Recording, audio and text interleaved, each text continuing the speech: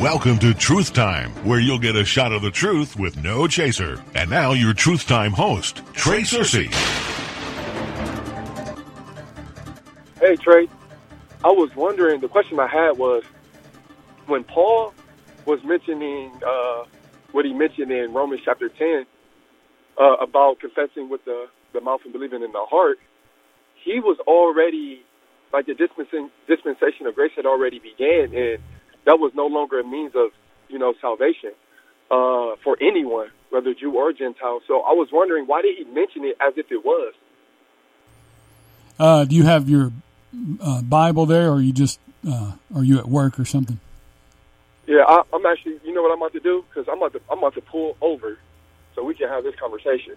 Yeah, I'm about to pull over. I'm about to make a turn right now because I've been waiting for this.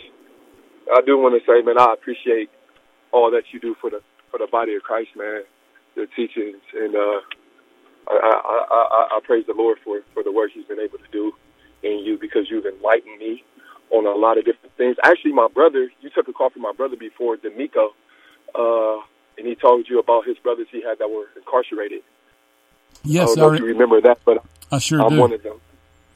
Okay, and you're one of them. Well, it's great to hear from you, man. Great to hear from you. Yes.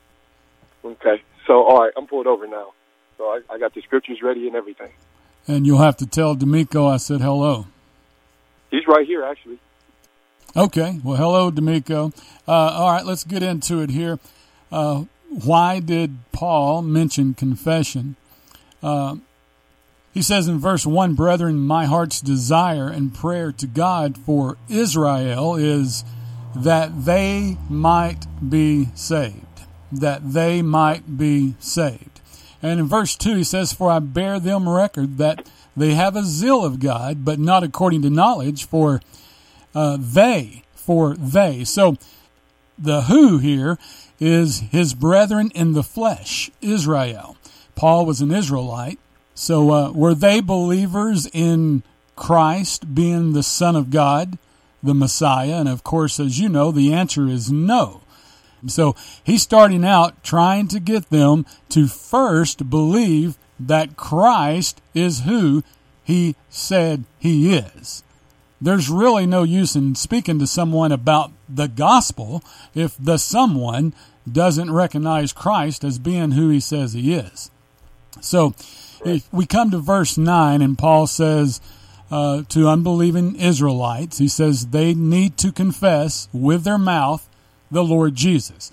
He's not saying, hey, once you confess that, you're saved. No, but in order for them to believe that Christ died and was resurrected, in order for them to believe Paul's my gospel, they must first confess that the Lord Jesus is who he says he is. When I go and witness to people as a minister of reconciliation, I wouldn't waste my time telling them about Paul's gospel if they didn't believe Christ was who he says he is. I would first take them to the verses to prove that, and then I would move on to expressing to them about the finished cross work of Christ. Okay, so when he says that if we confess with our mouth, I see what you're saying, because the person has to first believe it before they can confess it. Yeah, that's why Paul, if you think about it, when he was commissioned, Acts chapter 9, he wasn't just commissioned to the Gentiles. He was also commissioned to kings and to children of Israel. And Paul would enter into a city. Where's the first place he would go? The synagogue. Well, what did he go there for? Because they're unbelievers. They're unbelievers there. Did he go in there and start telling them, hey, all right, I'm going to stand up and speak here real quick. Hey, guys, Christ died for your sins, was buried, and rose again. I need you to, by faith, by grace through faith, believe that and be saved. They're going to be like, what are you talking about? We don't even believe that this man Jesus is who you say he is. So he has to take care of that business first. So the first thing Paul did in the synagogue was to convince them with their scriptures that Christ was the Son of God. Okay, I see what you're saying. And I asked that question because there are a lot of, areas that a lot of ministers in the body of Christ have left gray. And, one of those things being that, hey, we're saved by grace, not of works, but hey, you got to say this prayer or you got to say this. Mm-hmm. And, you know, like some of your prior messages say, and I agree with, no, that can't be so without directly contradicting Paul's gospel. So, you know, I asked that question so that I could be better equipped, you know, to respond, you know, and as I continue to study, to be able to respond to these questions because, you know, these are good questions, and, you know, and we have to be equipped with that. And that's for me, it's been very tough answering it because how it's written. And I was just like, man, let me ask Trey, man. Like, let me ask Trey, see if he can help give me some enlightenment. But I see what you're saying, that before you can even be saved, you have to first acknowledge. I get that. That does make sense. It actually does makes a lot of sense naturally. That's what they needed to do, and this still holds true for today, as I said earlier. If you met a Jewish person today who, and there's even non-Jews that don't believe Christ is the Son of God, so you need them to confess it first, and then we can go on. And it makes sense because at that time, it wasn't like they were ignorant; they were just unbelieving. That's right. They knew about it. It wasn't like they were hearing the message for the first time. These were people who chose to ignore that message. So in order for them to be saved, they would have first to had acknowledged that they were wrong. Mm-hmm, mm-hmm. Okay, I get that. That makes that makes complete sense. Amen. I agree. And my second question was a very simple one concerning tongues. So because I was listening to your series with my brother Nico, and you was making some really good points, and I had one. I really only had one question, and that was when Paul talked about tongues in Corinthians. He said that when a man speaks in tongues, no man understandeth. But in the book of Acts, when they spoke in tongues, man understood it. So it seems to be different because when they spoke in tongues, these other Jewish people who came, they heard, they understood it. But when Paul talked about a person speaking in tongues, he said nobody understands. So that's where I will say that there seems to be a difference there, and I kind of want to see what would your take be on that, and explaining that, especially towards people who still do believe that tongues are for today. Okay, let me see if I got this straight. So you're saying that you believe there is a heavenly tongue because Paul spoke of a tongue that no man understands, and you're basing that on Acts 2, where they did understand that tongue. In Paul's letter to the Corinthians, they did not, right? Yeah. It's because in Acts 2 is when the gift of tongues was given. Right. Remember there, they were all amazed at how these men were able to communicate Jesus to them in their own language. So the gift was given. Right. The perfect gift from God was at that time given in its perfection. Okay. Right. But by the time we get over here into 1 Corinthians chapter 14, man's had a chance to come in with his dirty, filthy hands and screw everything up. Paul's now having to write them a letter of correction. They were allowing people into their assemblies to speak out without someone interpreting what was being said. It was total chaos. Total chaos. Understandably so, since Corinth was a seaport city where people came from all over.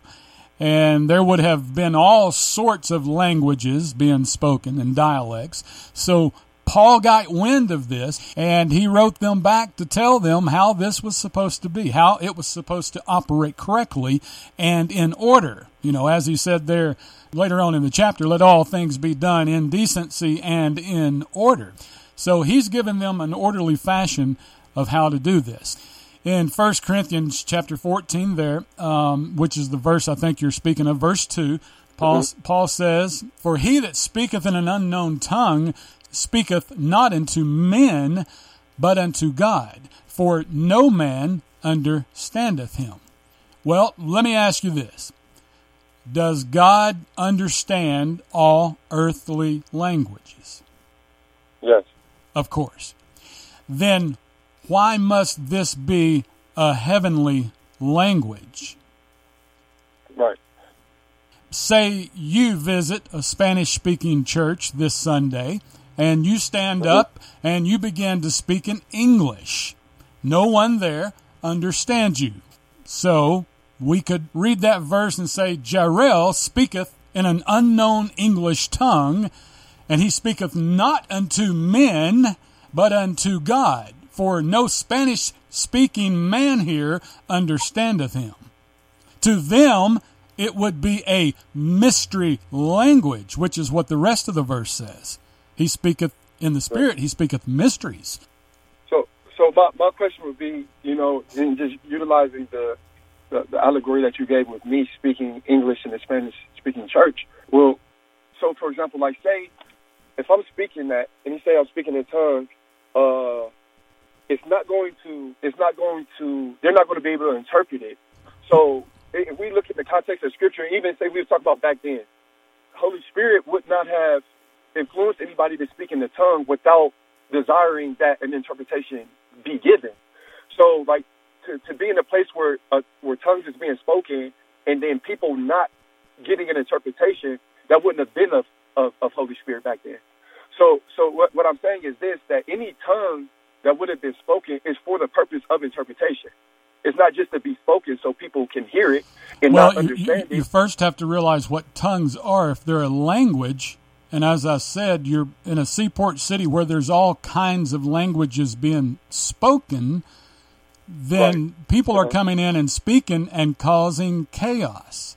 So I'm having trouble following exactly what you're saying here. Like if you're a visitor speaking in an unknown tongue, you would only edify yourself. If you would speak to God, He would understand you, but anybody there in attendance could receive no edification whatsoever unless there be an interpreter. Right. And now, so with that, what were you? I'm sorry, I missed exactly your point there. I see what you're saying. I see what you're saying. You're saying that due to the environment that they were in, they were dealing with a bunch of diverse languages in that area. And because of that, people were coming in and speaking these different languages, and without an interpreter, they were only speaking to God. Nobody could understand them.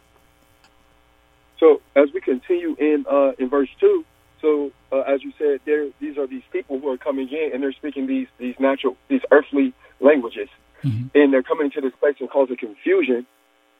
But the latter part of verse 2 says, "Howbeit in the Spirit he speaketh mysteries." So if they're just coming in and just speaking these natural languages, how is it that they are also simultaneously speaking mysteries? It's a mystery because no one's going to understand it. For he that speaketh in an unknown tongue speaketh not unto men, but unto God.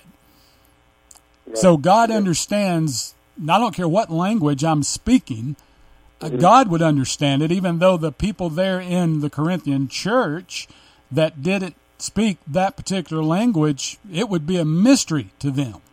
It wouldn't edify anybody. There would be no edification going on there because it would be a mystery unless someone would interpret that tongue. Okay, that has a level of sense to it. I understand that. If you could put this on YouTube so I can go back and meditate on it and just ponder on it, or if you can put it on the podcast or whatever so I can come back and meditate on it, because a lot of what you said, obviously when it comes to renewing the mind, it's going to contradict, a lot of what you heard, and I want to be able to digest it. But everything that you said, it makes sense, especially when you utilize the historical context. Thank you, man. I appreciate you, Trey.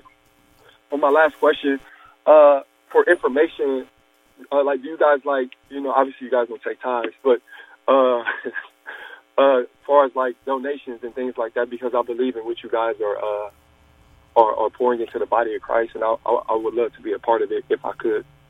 To donate. Yeah.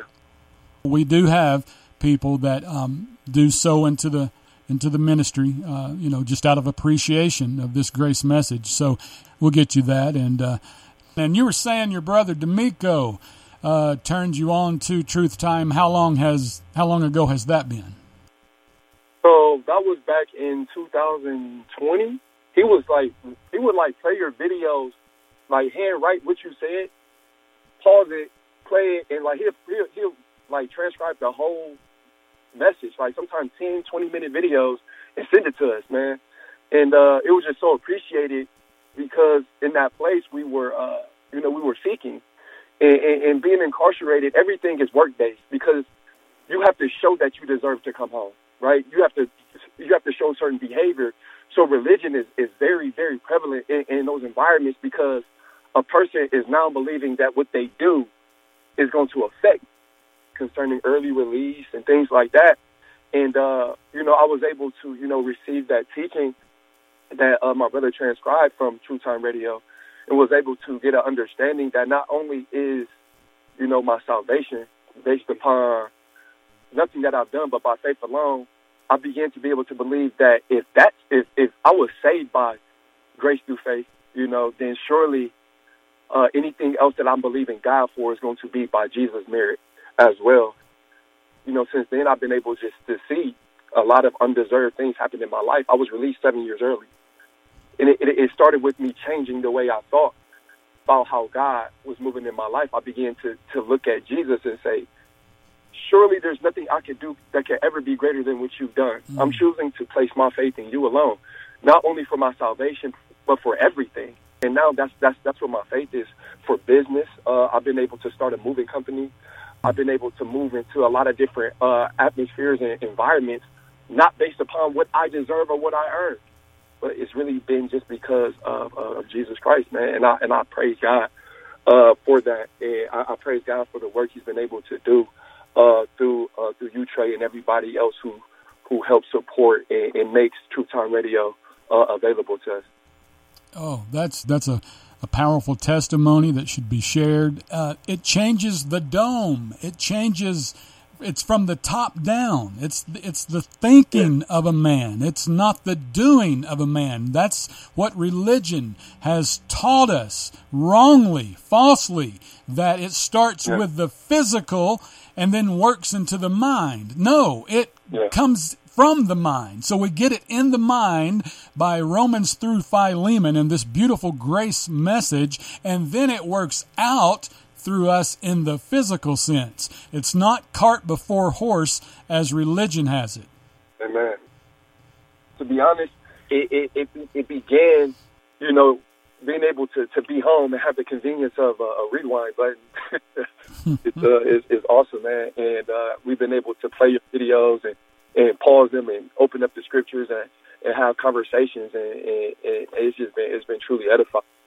Yeah, you just spoke of something we hear from on a regular basis. People do that very thing, and that is play the videos or the audios and then stop it and have group discussions, and that has seemed to work well for many different people that we've heard from all around the world. And it's interesting what you said. Take me back now. You said your brother D'Amico, while you were incarcerated, would sit and take the time and transcribe because you couldn't listen to Truth Time, right? Is that what you're saying? Yes. He transcribed the truth about John 3:16. He transcribed our sins being is God still forgiving sins? Something along those lines. I remember. Yes. You came out of 2 Corinthians chapter 5 verses 18 through 21. Right. He sent about the tithes. He sent us about 7 of your messages that he hand transcribed. Yeah, so it was I appreciate, and I tell him this all the time, man. And even now he still transcribes for our other brother who's on his way home. But I tell him this, and I want to tell him this, for the world to see, man. I appreciate you, man. I thank you for being the big brother, the older brother that you're supposed to be in so many different areas, but especially in the areas that pertain to our spiritual growth. Yeah, man, he handwritten those things, and it transformed everything. Yes, man, we appreciate you, man. Thank you, Trey, man. I praise God, man. Thank you, man. Yes, sir. Man, thank you. Well, thank you, guys. It's been nice speaking with you. We look forward to working with you further in the future. And we're going to be looking to set up some meet and greets. And so we'll make sure and put you on our mailing list. We've already done some, and when we do more, we'll some of our new ones, we'll put you on the list and see if you guys can make it out and visit with us. Absolutely. Man, that's done. That's already done. Where are Absolutely. you? Where are you guys listening from? Akron, Ohio. Okay. I used to be on a country music radio station there on Sunday mornings. Yep, I remember. We've had a lot of listeners that found us. We were the only 30-minute time slot for the entire 7 days a week.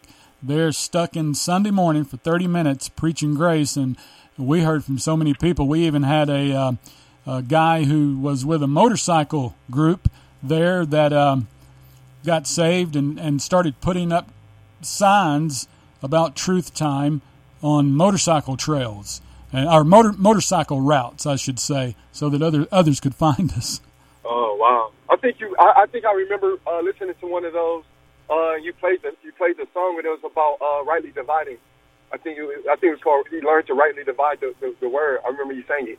Oh yeah, that's another guy. That's yeah. I remember that song. Yeah, we've had all kinds, man. That's what this grace message does. It doesn't constrain, and it doesn't put these people into groups that, are somebody we should not associate with and all that. It's bringing people together, and it doesn't matter where you're from, what your history is. No one here is judging you on that. We do judge. We judge doctrine. That's what we judge, and we do that by utilizing God's rightly divided word of truth. But outside of that, we're not here to judge. We're not here to judge in any way. Amen. Yes. And God straightens us out in His Word, in His time. Not everybody changes immediately, and some of us still hadn't changed fully. We still struggle, and we're working, though, and we're heading toward a destination. That's what it's all about. And we're doing it through grace. Amen. Yes.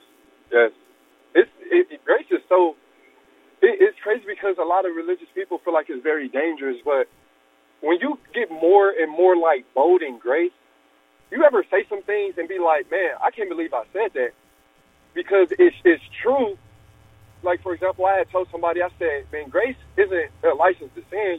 Person Ben had a license to sin, but grace is God saying, I'm going to love you until you get tired of doing it. I've already forgiven you. I'm still going to be a part of your life. You're still going to be my son. It's just crazy because when you share that with people, my fiance's family, they disagree with me. Mm-hmm. I probably shouldn't have said that. I'll probably get in trouble for that, but she still love me. But, yeah, man, I've been persecuted on so many levels because of this grace message, and it's a message that you can't be shy about. You can't, tiptoe around grace because it is what it is. That's right. Grace is grace, man. It's unmerited. It's undeserved. It's what God has done. He's laid my judgment upon Jesus, period.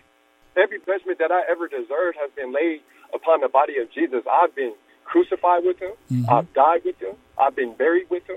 I've risen with Him. And I'm seated in heavenly places in Christ Jesus. So it's already done. The only way I go to hell is if He's kicking people out of heaven. That's right. And I learned that when it comes to this message about you have to be bold, you can't tiptoe around it. It's rare that you win people over to grace. They just, they'll argue it with you up and down, and it's just hard to get a person to just say, you know what, you're right. I was wrong about it. And it's few people who are just honest and will say that, but, man, Trey, man, most of the time, 90% of the time I'm sharing these verses, a lot of which, that you help enlighten me on, such as 2 Corinthians chapter 5, verse 18 through 21, about God already forgiving everybody. Mm-hmm. They see it, and they still choose to, they just won't receive it, man. And it doesn't matter what the scriptures say. They just won't receive it. That's right. And all you can do, though, is continue to seed plant. Just keep planting those seeds. And you were talking about not tiptoeing around it, and you're so correct.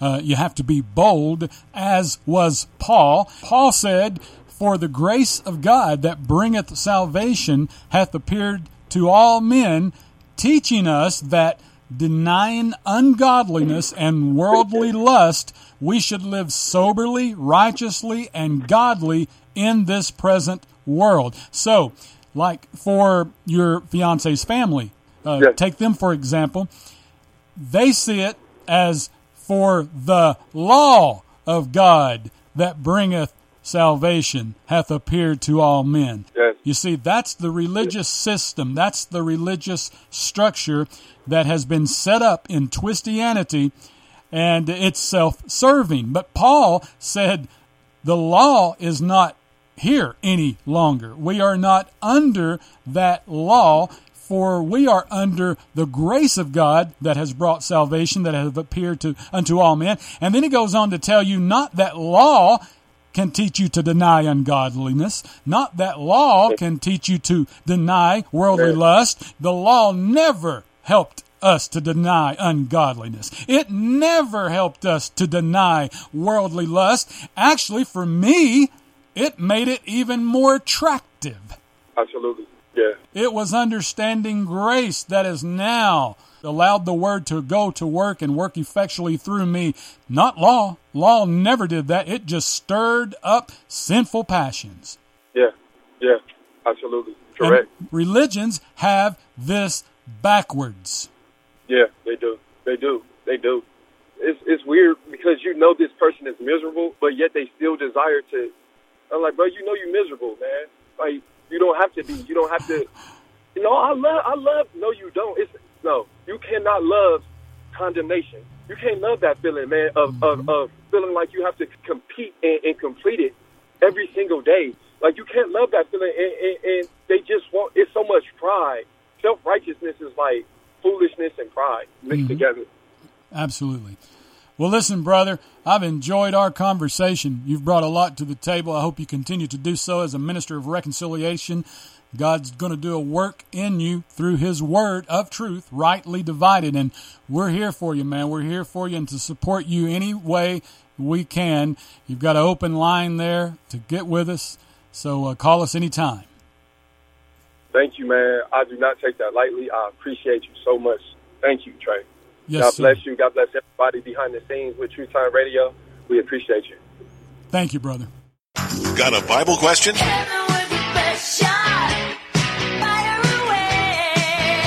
Call toll-free 1-888-988-9562. Email us at truthtimeradio.com. Until next time, remember, when a man who is honestly mistaken hears the truth, he will either quit being mistaken or cease to be honest.